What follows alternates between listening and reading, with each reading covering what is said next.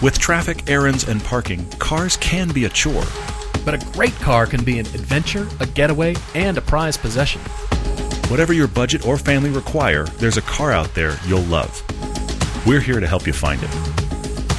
I'm Todd. I'm Paul, and this is the Everyday Driver Car Debate.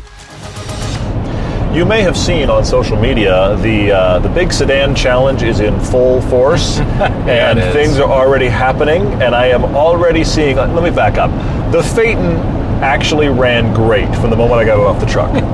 That's the point of selling the car. Hey, you bought the car, it runs great for about 5 minutes. Well, but I actually drove it a lot from when I got it off the truck. I mean, you heard the story about the policeman. Welcome back to the podcast, by the way. No kidding. You know what, let me stop real quick. We are in the middle of a road trip today. That's why it sounds like it does. We are in the Expedition. We were supposed to be road tripping in the Phaeton. We're in the Expedition because of the story I'm about to say. Yes, and as you heard in last podcast, Paul's driving. We're glad to have the Expedition. It's doing awesome, except this drive is boring, but it's a separate thing. We're with you guys. It's exciting. It's cool to be actually recording a podcast, driving, knowing that you might be listening to this podcast while you're driving. It's cool. It's cool to be along for the ride. Yeah, hopefully the audio quality is halfway decent. Yeah, but we're hammering along. We thought it was going to be a very quiet studio because we thought we were going to be in the Phaeton, which has double pane everything and no sound. But no. But we're not. We're in the Expedition. I drove it for the better part of like 4 or 5 days because, again, I got it off the truck. You heard the story last podcast about the funny thing that happened with the DMV and the sheriff and all of that kind of stuff. It's been running great. Super cool. I put it in our local mechanic to put winter tires on it and do an oil change. And they also did a check over of it. And all seemed great. Lots of meat on the brakes. Everything's looking good. Put new tires on it, that kind of stuff. Meat on the brakes. Anyway. And like so meat on the bone. While we were gone to Los Angeles for the LA Auto Show, which is what most of this discussion will be, it got really cold here and snowed a lot, and I got back, and the suspension was compressed as low as it goes, meaning just kind of, I'm just going to, and that's the thing. There's kneeling bus, and then there's Todd's Phaeton. And then there's this, it's below the bus. Now, Phaetons are known to, if they sit for a while, they will settle on their suspension, especially in the front. Right. This is another thing. Mine even did on the transport truck. But as soon as we started it, it lifted itself up and settled out, and the suspension's been working. Nothing has been broken in the suspension. Except for now it is. So I took it back to the guys that worked on it, and we talked it over. And the first thing I'm doing, here's the craziness that is the Phaeton. It has two batteries, both of which are in the trunk. One is designed just to start the car. One is designed to run all the electronics on the car, of which there are tons. The batteries are simultaneously like symbiotic and parasitic. Okay? If the one that's supposed to start the car doesn't work, you can trick the car and ask it to ask the other battery for power, and it will do so. I mean, it's just crazy the way this thing works. There's so many little things about this car. It's astounding. You have to know all the tips and tricks and the insider stuff, and you twist the key to the left, and you dance around the campfire, and you rub your belly, and you pat your head, then it does the thing that you want it to do, whether you're getting into the trunk or the back doors or the fuel filler or anything like that. Yeah. So it does all these kind of things. And what I have heard consistently about the Phaeton, Paul's right, it's just the amazing number of gremlins that are possible.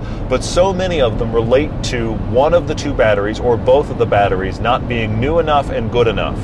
So I am having the guys that are working on the car put new batteries in first. Then I have to figure out, do I need new front struts? Which I might, which is the thing that every 2004 on the planet is plagued with, is needing new front struts at some point, to the point that Volkswagen even did a recall. That's insane. But the recall that they did, first off, this car is 15 years old. I don't think my local Volkswagen dealer is going to be excited about the recall. No, but they won't even rub their hands together in glee when you bring it in. But the way the recall worked is they would put in new suspension, but they would make the owner, they would put in all 4 new struts. They would make the owner pay for one. Oh. But according to the forums, you're on Maserati Life. I'm on VW Vortex, yo. Yeah, baby. Yeah, so I'm in the Vortex. It feels like a Vortex right now, I got to tell you. It's going nowhere good. No, but Volkswagen would pay for 3 of your 4 struts. But most people, when they took it into the dealer, the cost for the single strut they paid for was between $3,000 and $4,000. So based on the research I've already done, I should be able to get the front struts, assuming I need them, which I'm kind of planning for it and hoping I don't. Can I do both? Can I hope for the best and plan for the worst? That's where I'm at. Well, that's what we're both doing with these cars. That's what we're doing. That's what the entire internet is doing, all you guys listening. So thank you for following. I may need struts. Getting crazy. So we'll see. So this is the first thing. And you also have to know, we were going to take this car on this road trip today and shoot the first piece of the car, about the car, while on this road trip. Now I can't because it's laying on its front suspension. So that's what's up with the Phaeton. We'll see. I will, of course, keep you guys informed. This will be also in video form when I do the first review, but I got to get it up off the floor first. Honestly, some of you made stance jokes. This feels worse than any stance car you've ever been in. It's just riding as low as it possibly can, bumping into everything. It's on the bump stops, essentially. Oh, my God. It feels awful. So it's getting fixed, we hope. And then there'll be many new Phaeton fails and stories. Both videos are going to be coming, guys, on the first drives for both these cars. So that's coming to YouTube soon. In the meantime, the Maserati has gotten its first check engine light. The CEL has lit up the dash. This is why we have these cars. Oh, no. Here's the problem. I mean, of course, I haven't actually checked it yet. Todd's got an OBD reader, so we're going to plug it in and find it out. So anytime you clear a CEL, that doesn't fix the problem. No, that just clears the code, okay? Yeah, the code's cleared. So I don't know what it is. It could have been the oil draining on one of the electrical connectors underneath the car. It could be anything, but the car is running more smoothly since I've been driving it more. Yeah. And I was thinking myself as I was driving around, I took it to the DMV to get the plates, to get it registered. Love it. And I'm driving it around town, and it's snowing and cold. I'm thinking, perfect winter car. It's the perfect winter car. Everybody's looking at me strangely like, what are you doing in that thing, man? Yeah. It's on its terrible summer tires at this point, so we're getting winter tires. Those are ordered. And I was just breaking loose, coming from a complete standstill, the car would start to slide sideways. Seriously? It doesn't just break loose and you're like, oh, I lost traction. The car slides sideways. That's amazing. I hadn't heard that. That's amazing. Just for the crown of the road, the slight crown of the road, it slides into the car next to you. Funny. It's no good. It's no good. That's very funny. So I got this check engine light. Don't know what it is yet. And the scary thing is, it says, ECU, fault, go to dealer. Like, what? That can't be good Go news. To dealer? But no. But I like your contrast, though, with the fact that it's running better than it did the day we drove it away from Vegas. It did. It used to have this weird, crazy rumble, at 3,000 RPM, right around there, and that's smoothed out. That's gone. So I'm really excited about that. I think the fact that both you and I are just driving these cars already, getting some miles on them, is good. Not today, and I wasn't about to take the Maserati in this road trip, which we need to tell you briefly, and that is we've been invited by a podcast listener, Robert G. He is the Dean of Energy at University of Wyoming MBA program. I think I got that right, Robert. And he has invited both Todd and I to come to Laramie, Wyoming to speak to the MBA grad class for their business school and also the incoming business school freshmen. So we're driving to Laramie to pretty much explain our story. Yeah. They are actually having the students listen to podcast number 52 in advance of our trip there. So our entire business of Everyday Driver is going to get broken down by MBAs. Hopefully we'll learn something, because what I think may happen here is that... Robert, thank you, and thank you to the University of Wyoming for having us out. This is crazy. We're road tripping. I think there's a real chance that these students, before they listen to the podcast and see all the stuff about the show, are going to be like, who are these guys? And then they're going to do it, and they're still going to be like, who are these guys? So we'll see. We'll see if this makes a decent impact or not. But we are on our way, so that's cool. The main thing we wanted to cover in this podcast is we just got back from the one-day, we flew out and we flew right back, one-day trip to the LA Auto Show. And thank you to those of you that said hi to us. We actually met multiple people. We saw James and Thomas from Throttle House. Yeah, hey guys. We saw Matt Hogan from Road and Track. It was cool to see him. Yeah. We saw many others of you as well. It was a very interesting day to be, because you're there as press, which means you get more access, but in some cases you still didn't get enough access. Like the C8 Corvettes were locked and you couldn't get in them. Which I can't believe. I don't understand why that was the case. They're going to throw them away anyway. They should just open the cars. I know we sound like spoiled journalists to say that, because if you go on a normal day you can't get in stuff, but generally everything's open, and here was the C8 closed, the GT 500 was closed, the Mach-E was mobbed. We're going to talk about a lot of these things. There was a lot to see, as always, so that's the primary thing. There's a few questions at the back. Many of them are about the Phaeton, but I think I covered most of that up front. It's all part of the lore.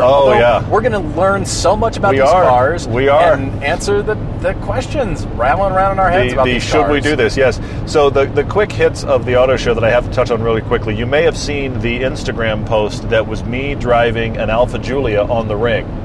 They had an Alfa Giulia connected to a Assetto Corsa, and they had the suspension connected to casters, essentially. We think the car was gutted of its drivetrain to make it lighter because it was on the hydraulics actually at the suspension points on the car. That would pull it down. To actually make it feel like it. And the instrument panel lit up. It was showing your speed your speed, game. your RPM, so everything like that. It was a well-done system. Very true. It was really cool. The problem with it was you had 5 minutes a person, and you just got as far as you could down the ring in 5 minutes. Yeah. And everybody ahead of me, I watched them really, really struggle, and I thought, this is interesting. And then I got in and realized the reason you're struggling is because there was a noticeable, not unsurmountable, but a noticeable delay in your inputs.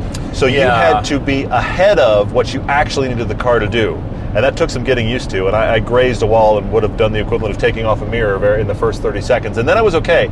Also, there was no braking other than brake as if you have no power brakes as hard as you possibly can. That was the only way to get the system to brake, so I nearly overran a first corner. So that was interesting. That was the whole reason I did it, was just to see what's this simulator like, knowing what it's like to go. Yeah. And you guys, by the way, you've just seen, we just dropped that YouTube video of this year's pilgrimage trip, and it's made many of you jealous, and I don't mean this to be tacky, but that's the reason we put it out there, because we want you to come with us. Kind of, yeah. So it's out, and having been, and remembering having been very recently, it was interesting to drive this thing and see how the simulator did. It was a very cool simulator, but there was just a little bit of a delay.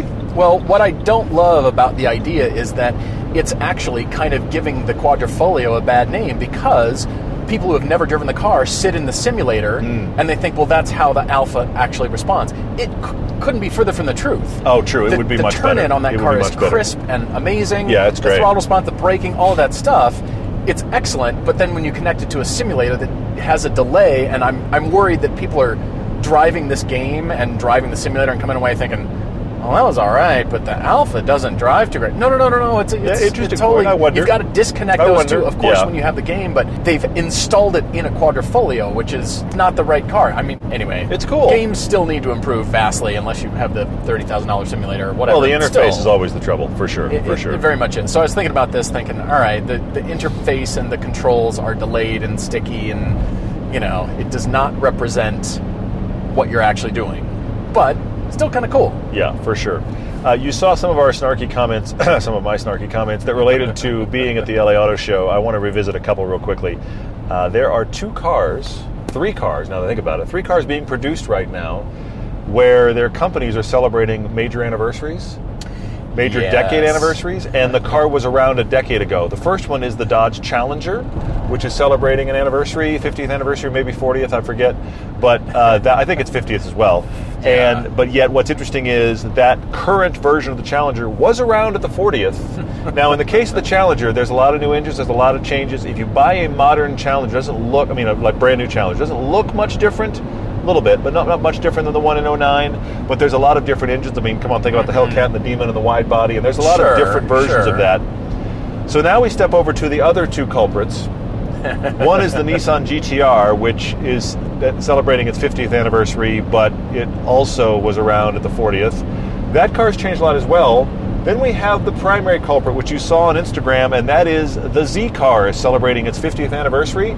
There is a special 370Z 50th anniversary edition, and how is it different from the 40th anniversary edition 370Z? I'm not sure, other than painting. We saw one at a parking garage, and I came out and I said, hey, Todd, is that a 40th or a 50th anniversary Z? Seriously. I can't tell. Seriously. They're exactly alike. They updated the fascia just a little bit. That one in a decade, except for a tiny fascia change, is essentially the same car. I can give the GTR a hall pass because it's the GTR. Okay, it came out, it's still around, you've updated it.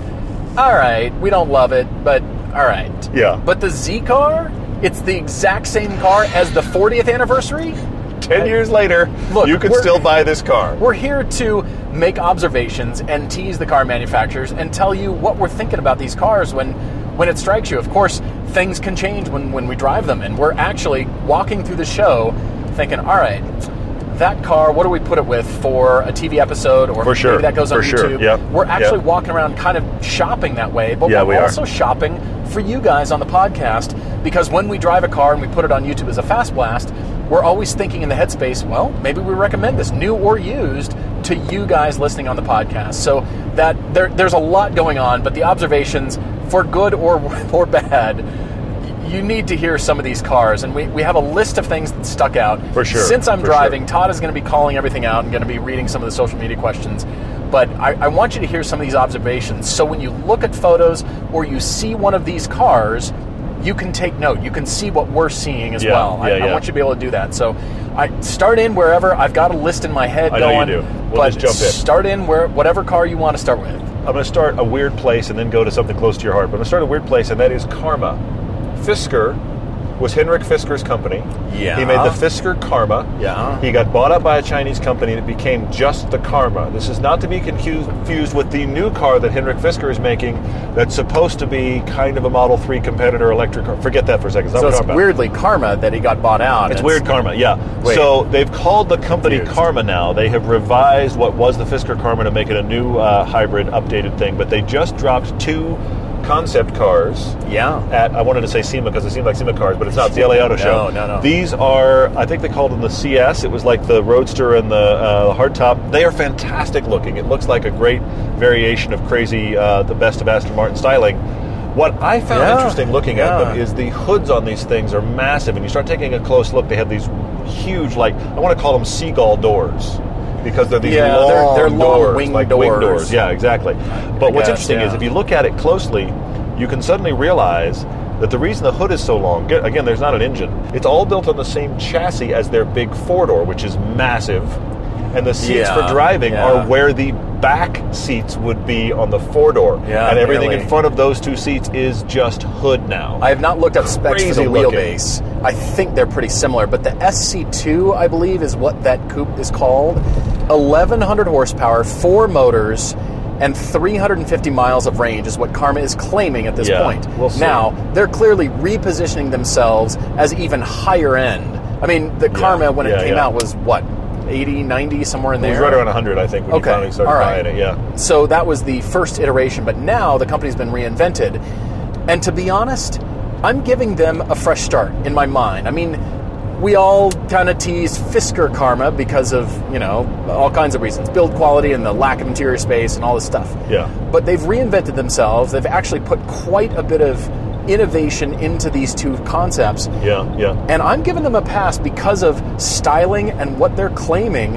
It's going to be a high-end luxury object. It is. For sure. I mean, the hood on these, as you said, is massive, and there's no more storage. The doors, these long doors open, and you get a little tiny luggage compartment on each side. It's ridiculous. It's like, wait, so it's not really useful, but it's a big car with a huge hood, and there's not a gasoline engine under there? It's very bizarre. What is there? The hood, what is this then? The hood could handle a V16. Oh, absolutely. And almost a V16 behind the front wheels. I mean, it's a massive hood. They have a dog bone-shaped battery. Yeah. And obviously the passenger compartment kind of fits in the indentations, and then they built the rest of the car around it. Yeah. To be honest, it looks impressive. The construction of these prototypes looks really great, and the styling looks really appealing. So as a luxury item at that level, I wish them all success, and we'll see. I hope. I mean, I have high hopes for it, but I wasn't feeling the reinvention of the company until I saw these 2 concepts. I thought, all right, they're still trading on some of the styling, but the SC2, that new coupe, really original, pretty cool. That does look very cool. Okay, now we're going to go something more real and closer to your heart. First time you and I have actually seen one. Yeah. The Porsche Taycan. Yeah. Which the first impressions I have to say here are, it's smaller than you think it is. Smaller than the Panamera. It is genuinely smaller than the Panamera. You see them parked next to each other and you realize it. It is honestly the middle ground between the current 911, the 992, which is getting quite big, and because actually at the airport we saw just the back end of a 992 parked in a parking space, and I went, oh look, there's a Panamera. No, that's a 992. It's gotten big, but it's not that big. Yeah, it's still. But it's between the 992 and the Panamera. It's between the 2. It is still a 4-door, 4-seat. You're gonna own one someday. Okay.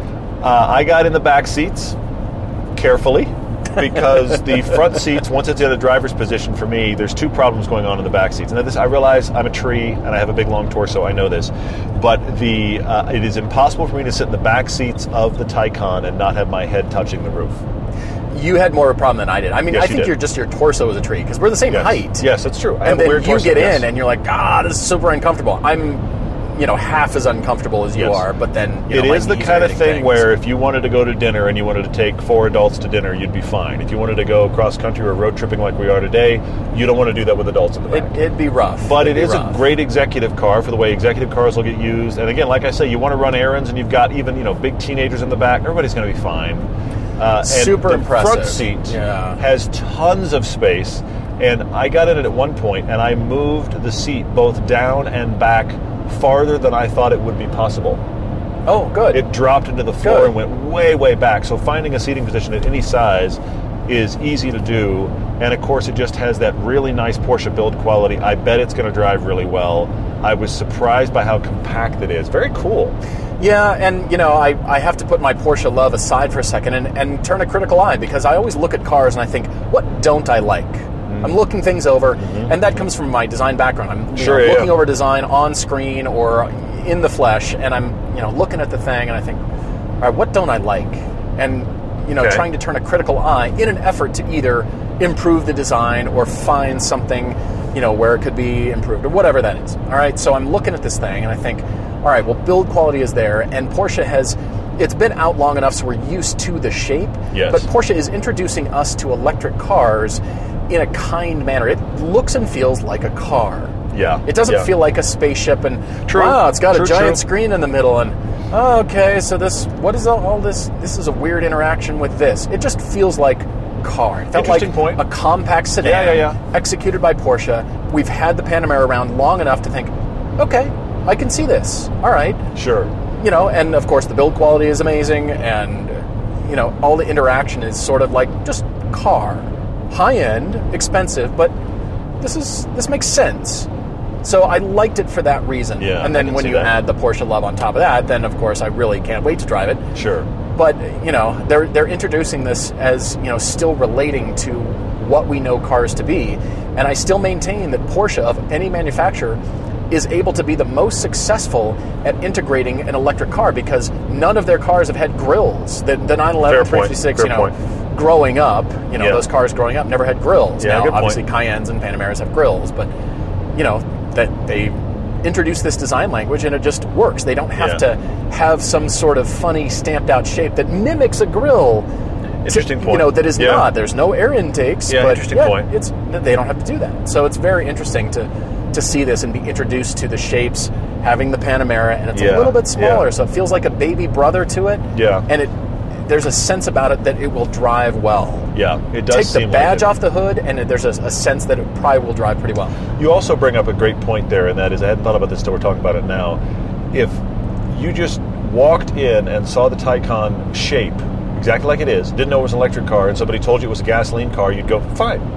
Yeah. I mean, it has things that difference it, yes, and the wheels are actually the only real giveaway that it's looking for aerodynamics and it's an electric car. Sure. But otherwise, it could be a gasoline car. It's just it's an interesting design for a car, and it feels that way inside as well. Yeah. The fact that it's electric is kind of just a bonus here, and I think it'll be very interesting to drive. I'm quite intrigued by it. Yeah. The theme of the show for me, I know this sounds weird. I didn't go in expecting a theme, but the theme of the show I kind of took from was what I would call the tables have turned.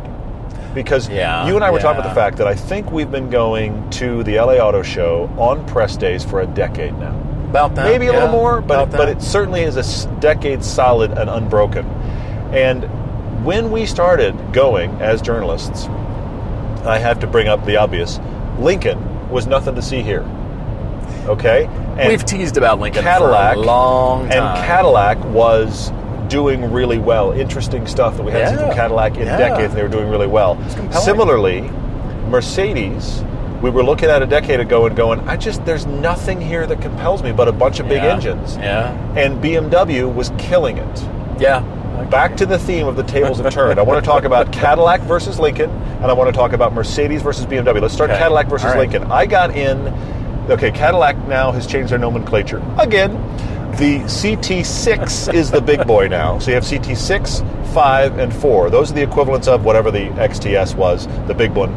Then the CTS and the ATS. So those are now called the CT6, which has been out for at least a year, CT5, CT4. The interiors of these are nice, The seats are actually pretty solid. GM hasn't always done very good seats. I actually think the seat comfort, front and rear, a lot of the nice cars right now have terrible rear seat comfort, by the way. Yeah. The rear seats in these Cadillacs were actually good compared to the competitors, and the seats felt good, and the interiors felt like nice Chevrolet interiors. Oh. But that's the problem, is then we walked across to Lincoln.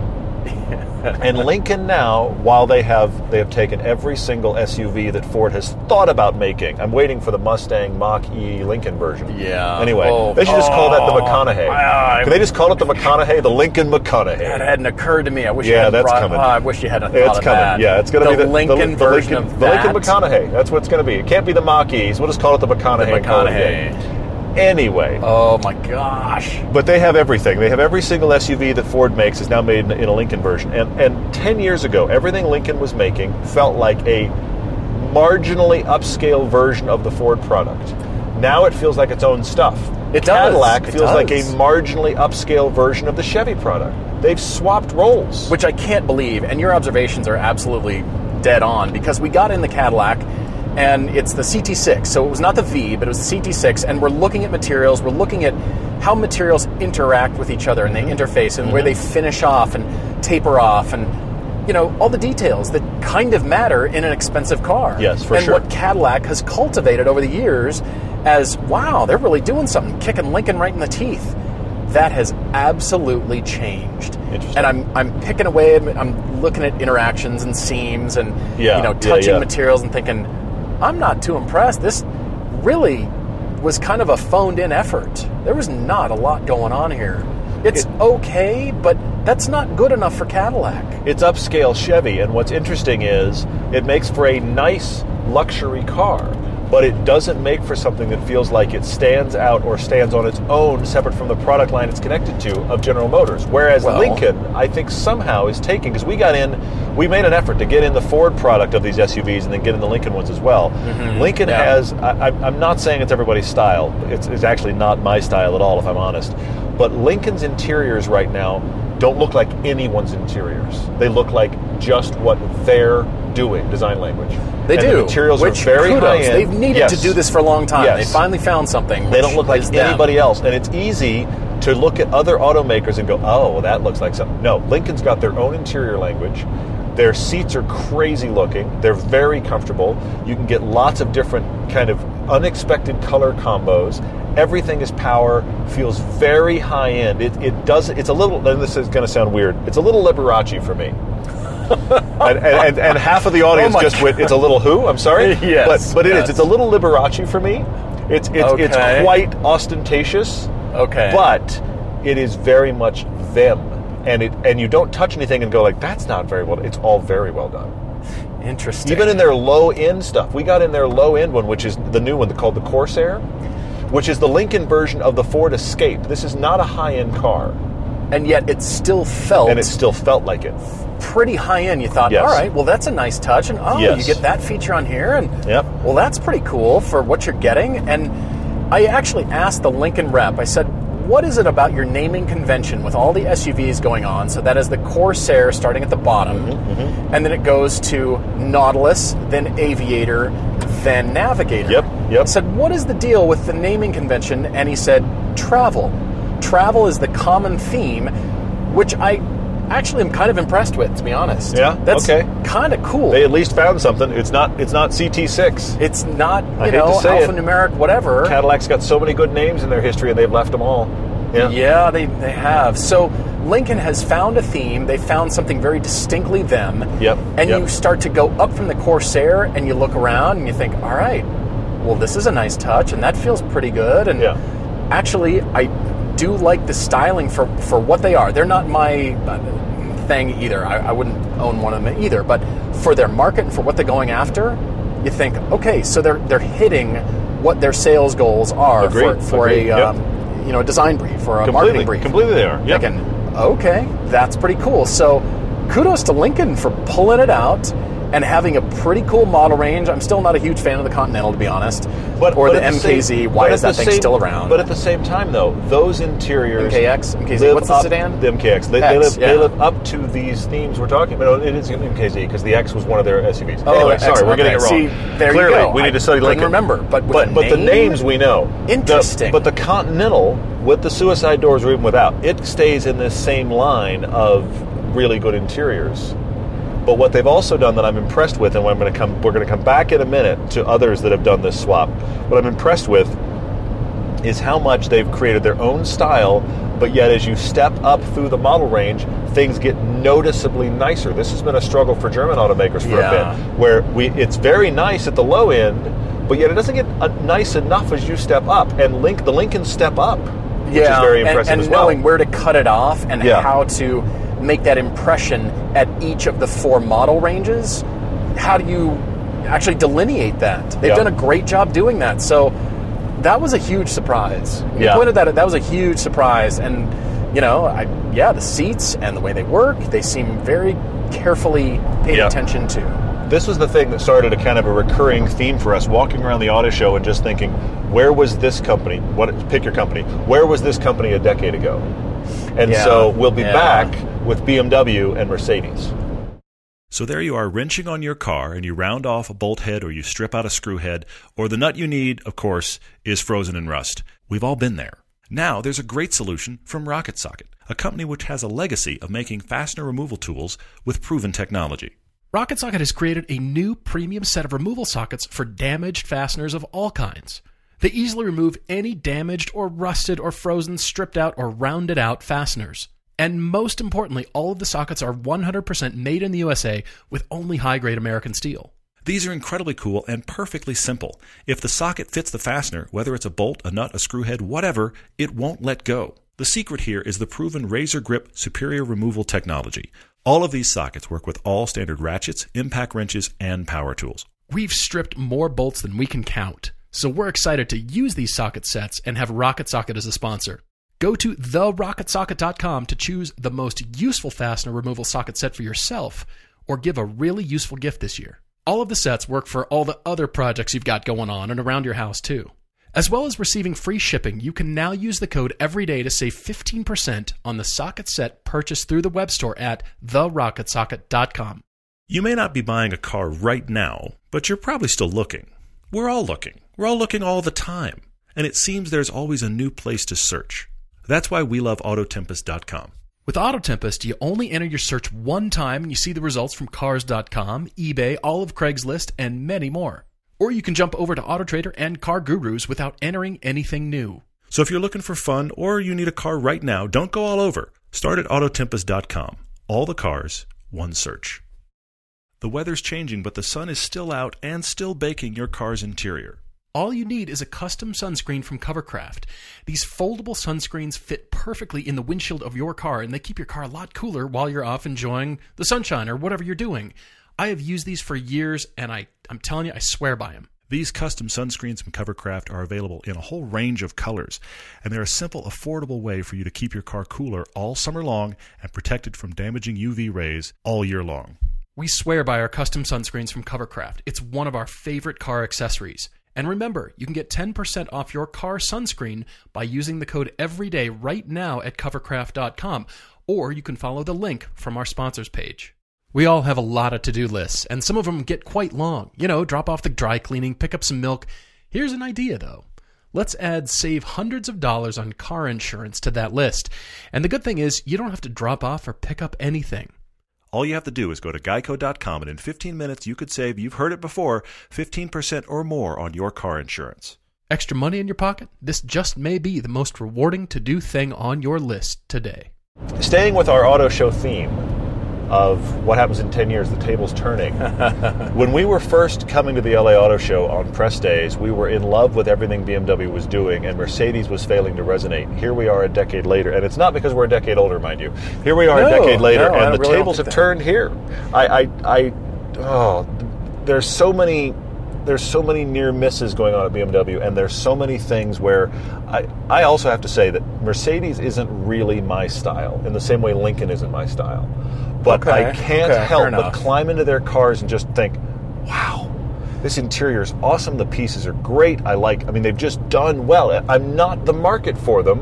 In the same way, I'm not the market for Lincoln, but yet I can't deny when I sit in their cars or I see what you've done with your lineup. I think they've clarified their lineup in what cars are what, except for the fact I don't understand why the GT 4-door exists in the CLS, but separate thing. They've clarified their lineup product planning with the GLs and the A, the B, the E, the S. They've clarified, and I love what they're doing with their interiors, and they feel like luxury cars no matter what level you buy in. This is true, and I do like the fact that they have clarified a driving enthusiast part. Even though they're a high-end aspirational brand, they're still bringing a driving enthusiast feel or look or whatever that is to the table in a lot of their cars. So it's not just, like you said a decade ago, where it's just, rocking big engines, burnouts all day long kind of thing, and everything else was just sort of marginal. They've got something, in every class, they've got something that speaks to your sense of taste and luxury and sporty driving and, tech. Tech is dominating, and they're killing it. It just seems like every Mercedes we get into at this point is just, it wows you. And they found a consistent style themes without them looking forced. And we've talked a lot about how various brands, Lexus Mah is a great example, various brands where you pick a style theme that is really struggling on some of your cars. Mercedes is figuring that out right now too. I think they have similar design language. I don't even recognize this stuff as well as you do, but similar design language across all of their models that seems to create a familial sense of style without feeling like, oh, that just doesn't look good on that. Right. Well, like we saw the new Nissan Sentra is just the Mini-Me to the Altima, which is the Mini-Me to the Maxima. Oh, I'll go you one better. Really? The Versa, the Sentra, and the Altima are... Each car is 10% bigger than the last. They're just Russian nesting dolls, is all they are. Yes, they are. Right? They're rusting nesting... That's perfect. And they're rusting. There you go. They're rusting Russian nesting dolls. Can we stay there? There we go. That's perfect. Seriously. Well, so switching to BMW, and they did introduce the BMW M2 CS, so super lightweight, gorgeous. We want the car. We want to drive this car. Looks great, and very much catering to enthusiasts. But then they've also introduced the M8 and the M8 Grand Coupe, and in the metallic eggplant, which is actually kind of lovely. But I think it's horrific, but anyway, we're looking at these cars and looking around their portfolio now because the new 2 Series Grand Coupe is included. Okay? Which is now a front-wheel drive chassis. Front-wheel drive. Yes. So it actually, in a strange way, because of the new sheet metal on the floor, because of the new styling direction, it makes the M2 look dated. It does. But the M2 looks tasty and attractive, and it attracts us to it because of, A, what it is, and, the styling is still good. It's just, it's looking a little bit kind of behind the rest of BMW's portfolio. So we're thinking, okay, we're getting in various cars, and I'm trying to define what BMW wants to be. Mm-hmm. We know what they used to be, and that was the ultimate driving machine. Yeah. And everything else came second, all the way to their luxury cars, all the way to the top end. Yeah, everything else was second place to the driving experience. But now, define what is BMW. And I say that liking the new 3 Series. I do. You do. And I liked a lot of stuff about the Z4. Please watch the Z4 versus Boxster piece. Yeah. That car did well in that conversation. Season 5. The end of season 5. The end of season 5, yep. That's right. So that's on Amazon Prime. I actually really like that car, and I do like the styling. But I'm coming to you trying to define, all right, with the rest of their models and everything they introduce, give me a compelling reason. Why shouldn't I go over to Mercedes and be wowed? Yeah, I agree with you. Well, that was a couple things. We got in the front and back of the new, this is the front-wheel drive 2 Series. And it is, I hate to say it because Nissan just released this, but I'm comparing and contrasting, and they look kind of similar. It is the BMW Sentra. Oh, it is. Look at the lines on the new Sentra. Pull them up. Look at the lines on the new Sentra and the way that the hood kind of drops down. Look at the scale of the new Sentra. It's the BMW Sentra. It is a front-wheel drive economy car in BMW clothing, and to my astonishment, if you're going to go that route as a car maker, if you're going to go that route, okay, you're going to do it for economy and packaging, right? But then it's not attractive, and B, the back seat is unusable for adults. That is a problem. Yeah, it really is. That's a real problem. Look, I know I'm not the measurement. I've already talked about how I'm not the measurement. But we posted the posting on Instagram. I literally had my head cocked to the side, and I had my feet getting crushed sitting behind Paul. Well, I was not comfortable. The driver's seat was fine, but then I got in the back seat, and my legs were not comfortable. Nope. I didn't want to be there longer than 5 seconds. It hurt getting in and out. That's not a good thing, and especially from a stylistic standpoint. You said, all right, so we're going in a new direction. Mm-hmm. Well, look at the car, and it rang true in person.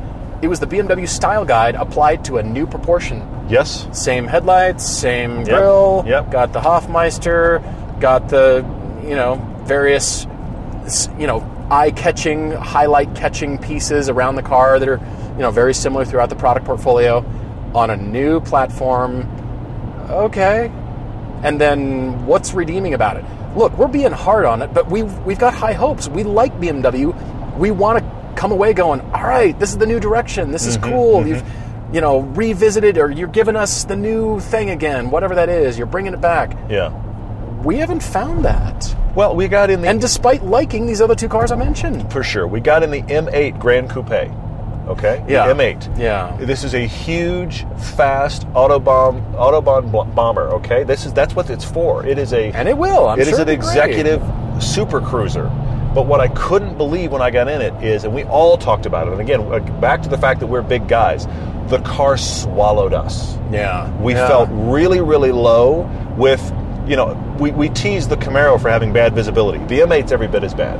I mean... And it's a big sedan. The Camaro's a sports car and designed to look and feel like it, so, okay. You felt buried in the M8, like you're in some sort of bomb shelter, which is the feeling of the Camaro, even though, I agree with you, it kind of plays to the Camaro's attitude. Yeah. This is an M8 BMW. Yeah. Why on earth do I feel that way in this car? The car sitting still felt huge. Yeah. Because you were so low in it. I was surprised by that as well. I want more from BMW as an enthusiast, but I'm aware of the fact you can see it happening. You can see in BMW with the new BMW Sentra.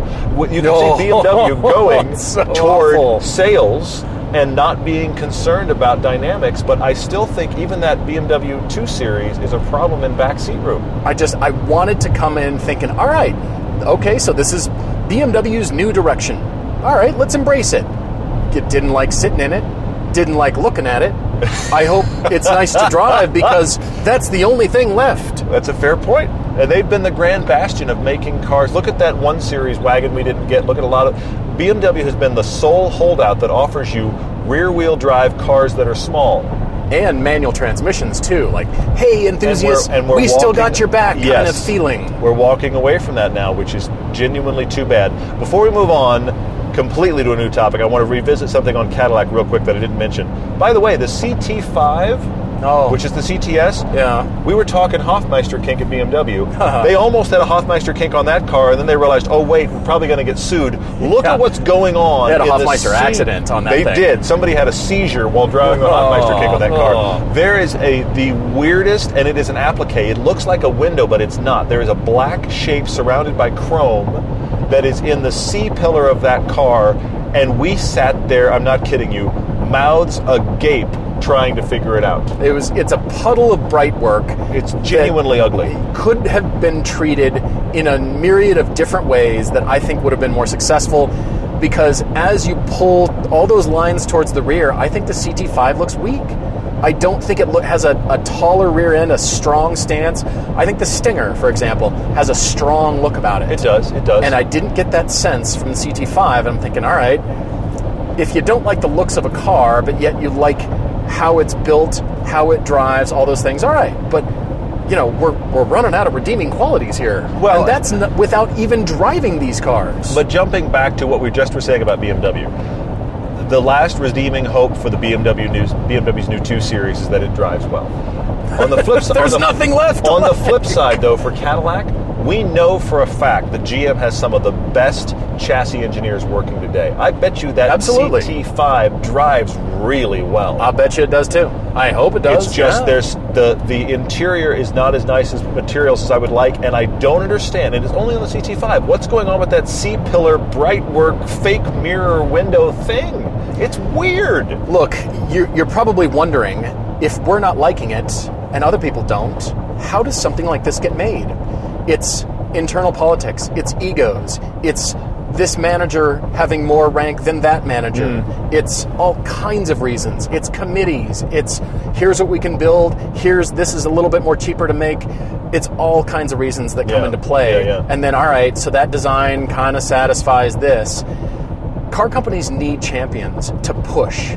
They need champions in every department to push, and those are the people that, whatever the theme of that car manufacturer is, and we see that manifested successfully in some car manufacturers and not so successfully in others. Excellent point. You're right.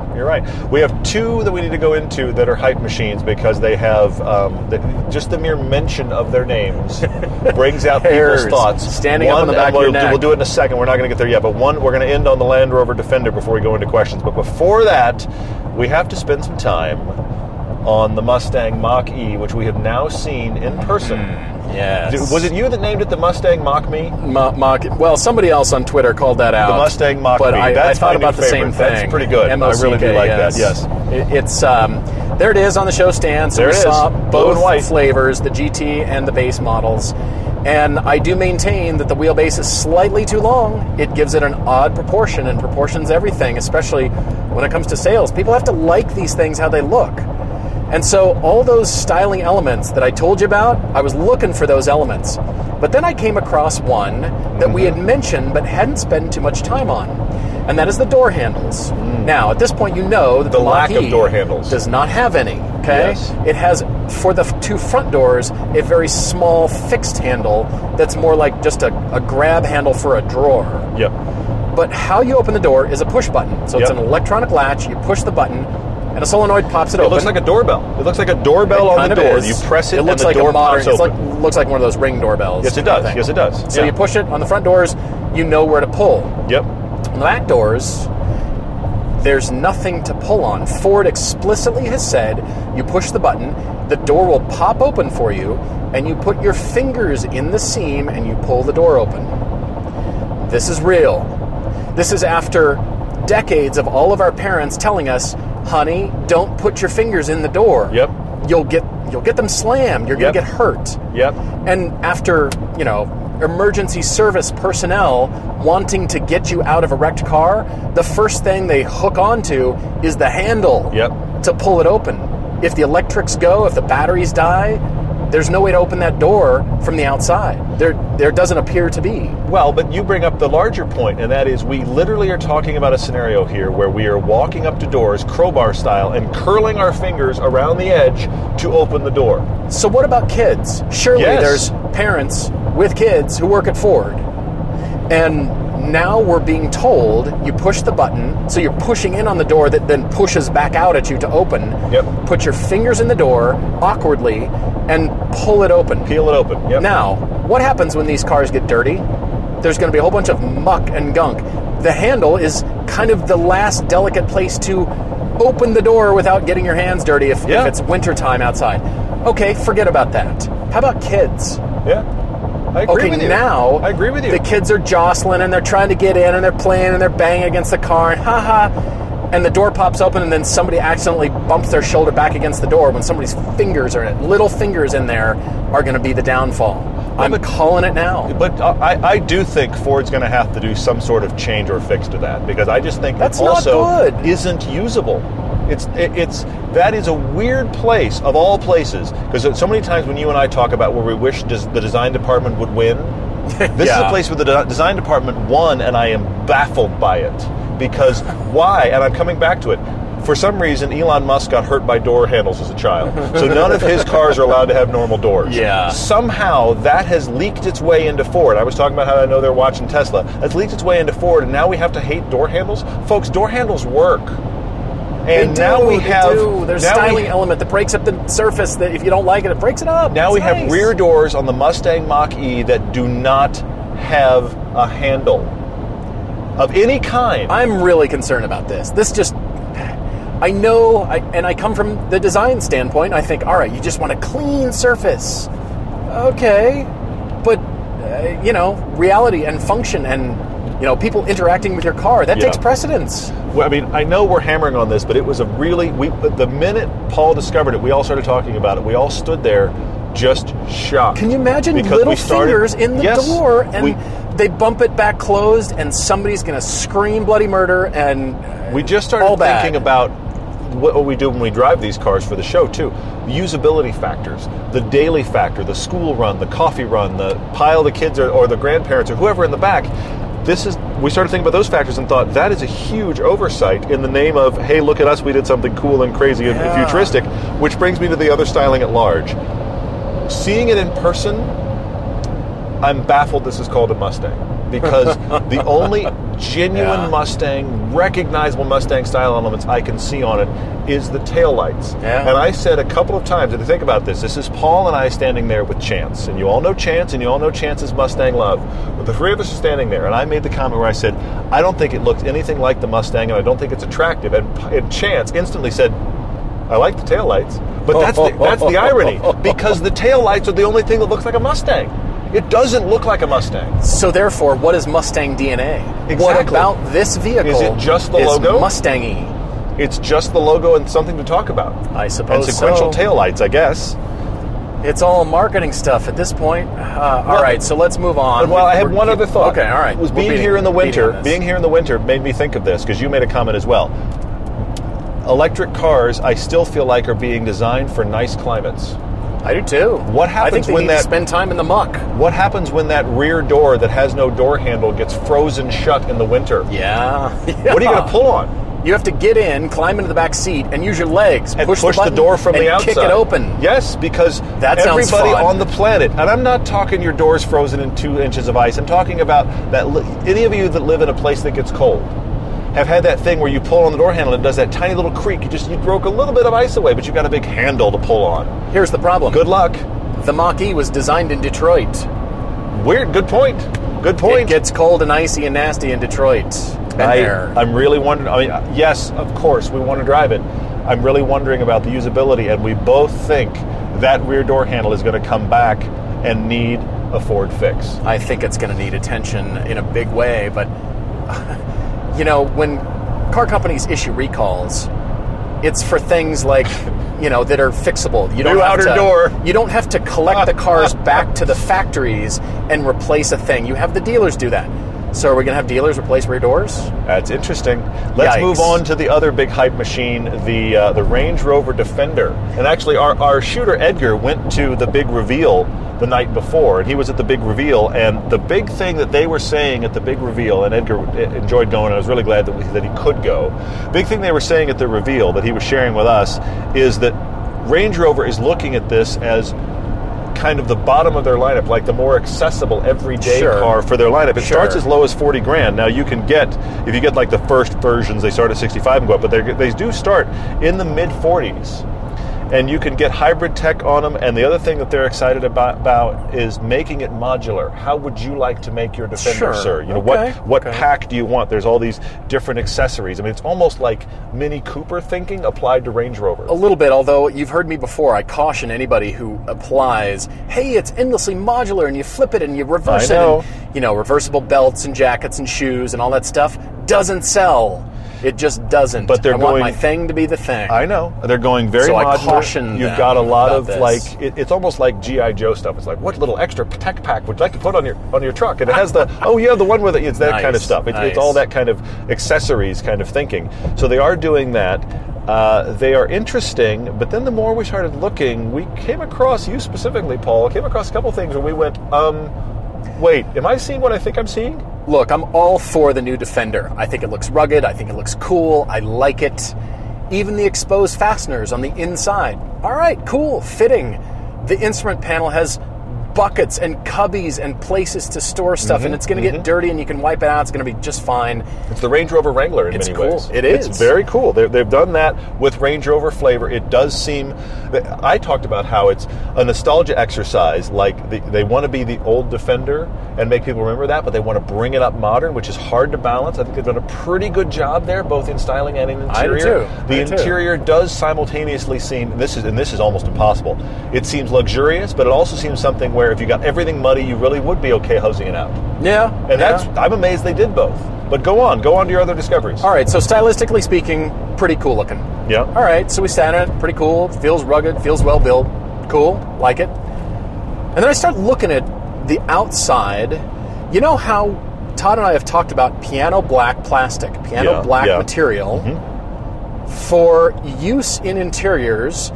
When designers discovered this, and the color and trim team discovered this, it got overused. Big time. Because, it looks great in the showroom and really nice when it's dust-free, but how about in real-life use? Yep. Especially on places that you touch. Now we're finding it used sparingly interiors on places you don't touch. So, okay, they're still, very attractive to your eye. Yeah. But if it's, other materials where you interact with the car, great. All right. So the exterior and roofs, specifically the roof of all the Defenders, are piano black. Now, black plastic. The two-door has the white top, so it's the ivory or the white, ivory, so ivory piano. Still the same idea. It's you can specify plastic, essentially. But piano black, and then one of them had a piano black center hood. Even and grill. The diamond plate extra trim was also plastic. And I'm thinking, all right, let's talk about honesty of materials here. We've talked about this before. Using a material that is cheaper to manufacture and still looks good and feels good, that's what car manufacturers are going for. Yeah. Some people pull it off, so other car companies don't really do a great job. Sure, yeah. But piano black on the exterior, and especially the roof, where you've got a roof rack and you're putting gear and getting up there constantly, and snow and ice, and you're taking these things off-road. This is not a luxury car that's just going to stay clean most of the time. It's a truck. Theoretically. You're going to beat it up. Theoretically, you're going to get, branch scratches and, Nevada pinstripes down the side of your car. That's why the side isn't piano black. I guess so. Anyway, it's going to happen. Piano black as an exterior choice? Let's go simpler than that. What on earth? The truck in front of you kicks up a rock and it scratches down your piano black. Done. That's it. Done. And we're driving now. I'm getting rock kick-ups from all the semi-trucks all over the car. It happens. So, all right, do you have to get the paint protection film all over your car? Which would work. I sure, XPEL could do that on the front of the piano black as well, and that's fine. But I suppose. I can't believe that they went with that material, since it never looks clean and constantly gets scratched, and that is now your hood and roof material on an off-roader? This is astounding to me. That's amazing. I think. And look, I keep thinking, all right, these are concepts. These are not the real production cars. I'm kind of thinking they are. The ones we were seeing now are. Yeah, I think so. I'm a bit worried. Which brings me back to the other thing you noticed, which is the two-door. Yeah, which proportionally, pretty cool looking. It's very cool looking.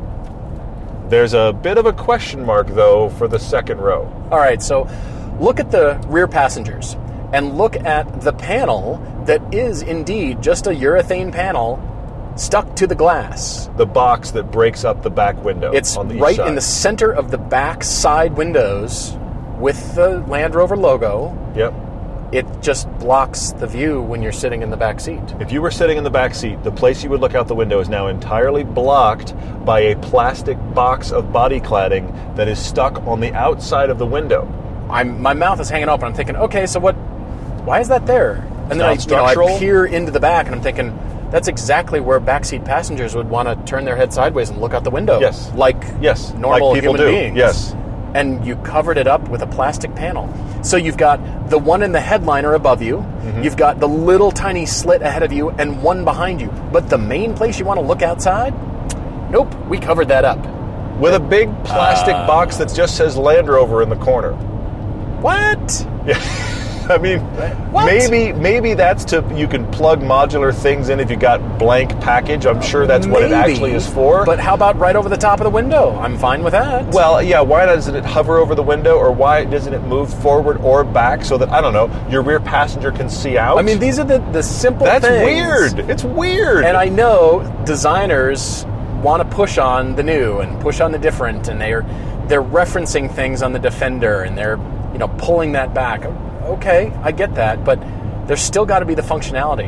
And for all these things, it's just, we haven't even driven these trucks and cars yet, and we're observing these things going, We're thinking about them as a car you're getting in daily and you're using, and you're using in a weird world. We're thinking about buying them. Yeah. And coming back to you listening to the podcast and saying, all right, so I'm interested in this car, truck, whatever. Yeah. How is it? What compromises do you have to make? Now, we're not here to just tease car manufacturers endlessly, but this is just sort of like, how did some of these things slip by? Well, yeah, how is this genuine question getting answered? How is this usability thing getting solved? Because I think it will be issues that will come back up, and that just astonishes me. So there's the two hype cars to cover. We should cover two other manufacturers we just talking about booths in general. One was the Alfa Romeo booth, which was quite nice this year. Yeah, it was. Lots of great colors. Gorgeous. There was a green on the Alfa Romeo that the guy that likes Skittles colors, I still think it's a bridge too far. Though we have found the bridge too far for me for color, it is a hyper it's like green. Safety yellow green. It's the Lamborghini green. It's even more intense than but that. It's that Lamborghini on a Giulia. In comparison. Well, but I think it has to do with how much bigger the Giulia is and non-sports car looking that makes you kind of go, is that really the color for that? It's in some new Michael Bay movie that's on Netflix, so that's the reason that it's that crazy color. But I do have to say, by the way, side note, the filmmaker in me has to say this.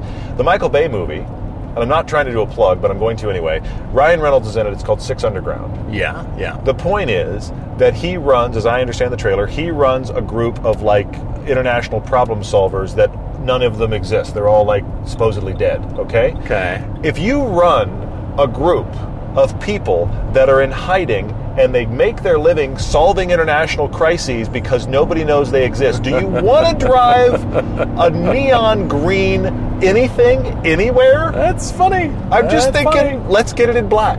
I'm just saying, let's get it in black. But anyway, so there's that. But they do have that blue that Chance teases me by calling it Dodge blue. But that Dodge Charger blue, that is kind of their light blue on the Giulia, and I wanted to just sit in that car for a bit. Well, so I ran into an old classmate who is one of the directors of design for Icona, and we were talking. We were just chatting, getting a little bit of, not insider information, but he could only tell me, obviously, the things he could tell me, knowing that, I'm telling all of you. That you're going to turn around and tell the world, yes, exactly. And I said, all right, so you're working with these companies and you're doing some cool stuff. And I said, what about Maserati? What's coming out from Maserati? Of course you did. Of course you did now. If this Quattroporte runs and is an amazing winter car, I will be vindicated, and suddenly I'll be a Maserati fan. Or it'll break and I'll hate it. Or you'll end up as a hypocrite because of the raging you've done against Maserati up to this point. Yeah. I just might. I'm willing to embrace either at this point. Yeah, for sure. But he said, there's some cool full carbon stuff coming from Maserati.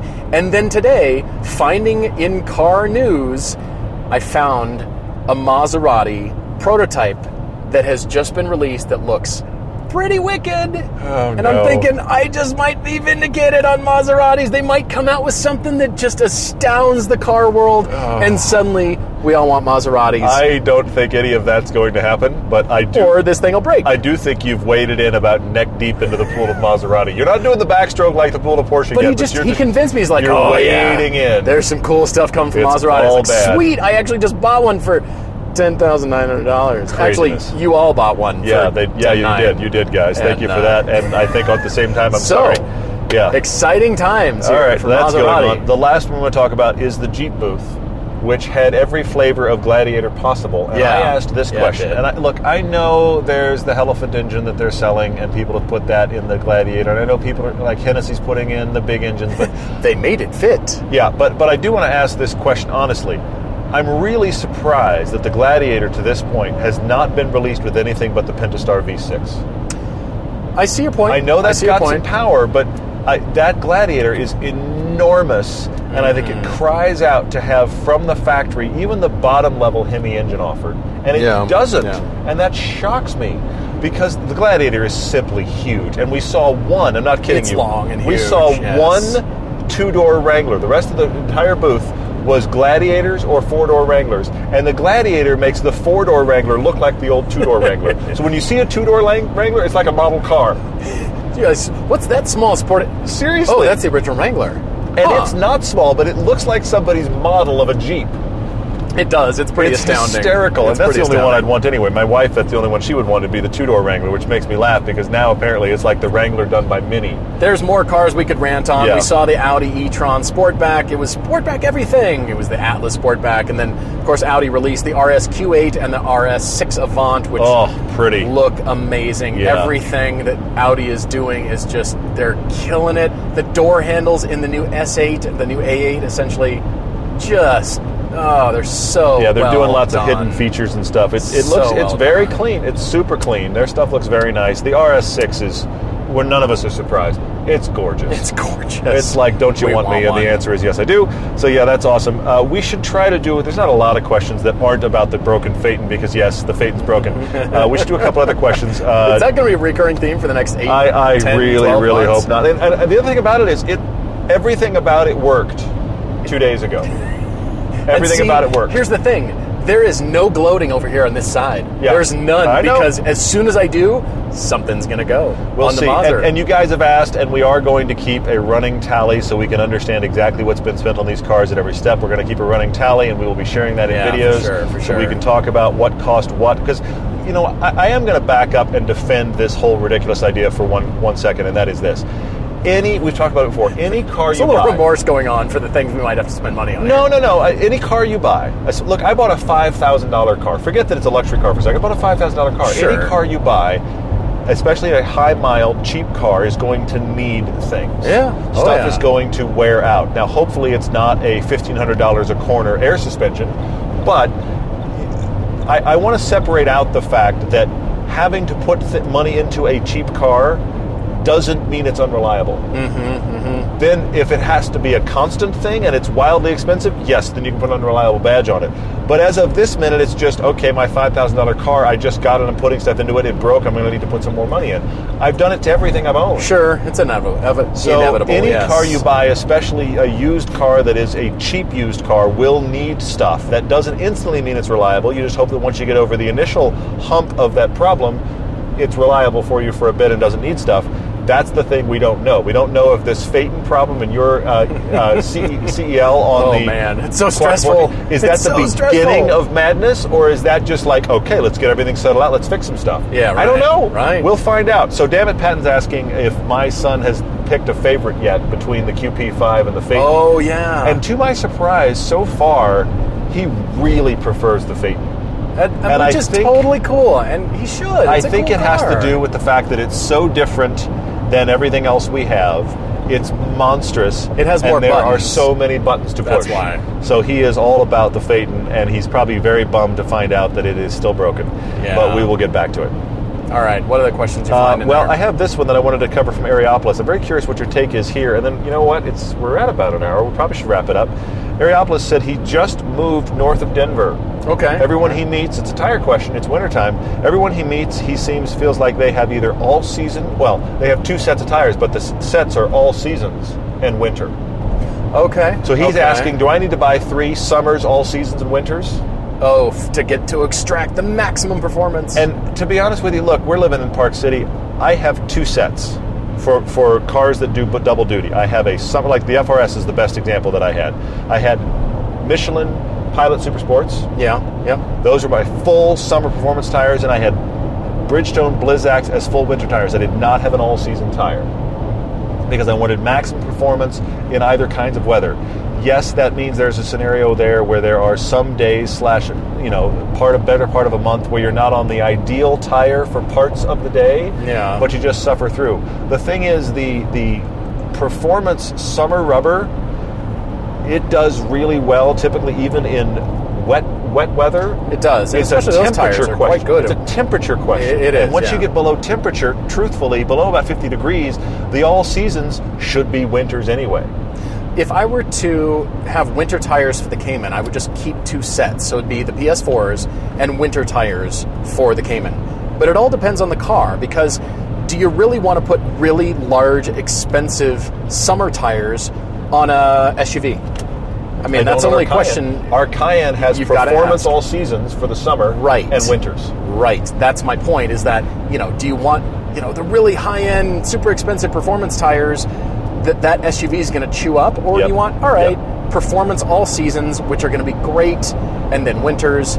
That way you avoid actually doing 3 sets. But it all depends on the car. So if it's, an Alfa Romeo Giulia, something like that, you could probably get away with high performance all seasons and then definitely do winters. I on the Alfa, I would put the full summers and full winters. Okay, fair enough. But I take your point, because you could if we put full performance summer rubber on my wife's Cayenne, and we were through them in 7,000 miles. And then I looked at the way she was driving the car, and I went, I'm not doing that again. So I got performance all season. It comes down how much money you want to spend. Really, really well for the kind of driving she does.